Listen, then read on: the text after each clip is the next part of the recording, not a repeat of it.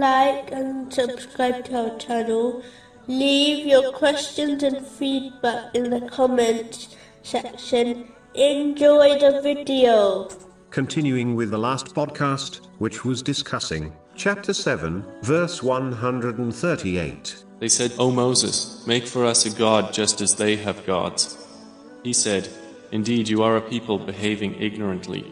Specifically, it was discussing the importance of gaining knowledge and acting on the divine teachings of Islam, instead of acting on ignorant customary practices. Even if these cultural practices are not sins, they have preoccupied Muslims from learning and acting on the two sources of guidance, namely, the Holy Quran and the narrations of the Holy Prophet Muhammad, peace and blessings be upon him, as they feel satisfied with their behavior. This leads to ignorance of the two sources of guidance, which in turn will only lead to misguidance. This is why a Muslim must learn and act on these two sources guidance, which have been established by the leaders of guidance, and only then act on other voluntary righteous deeds, if they have the time and energy to do so.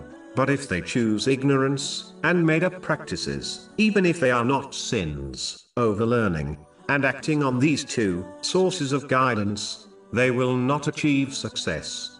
Moving on to chapter 7, verse 139. Indeed, those worshippers, destroyed is that in which they are engaged, and worthless is whatever they were doing. This is the same outcome for those who prioritize the material world over the eternal hereafter. This occurs when one neglects or fails to correctly obey Allah, the Exalted, by fulfilling His commands, refraining from His prohibitions, and being patient with destiny, according to the traditions of the Holy Prophet Muhammad, peace and blessings be upon him.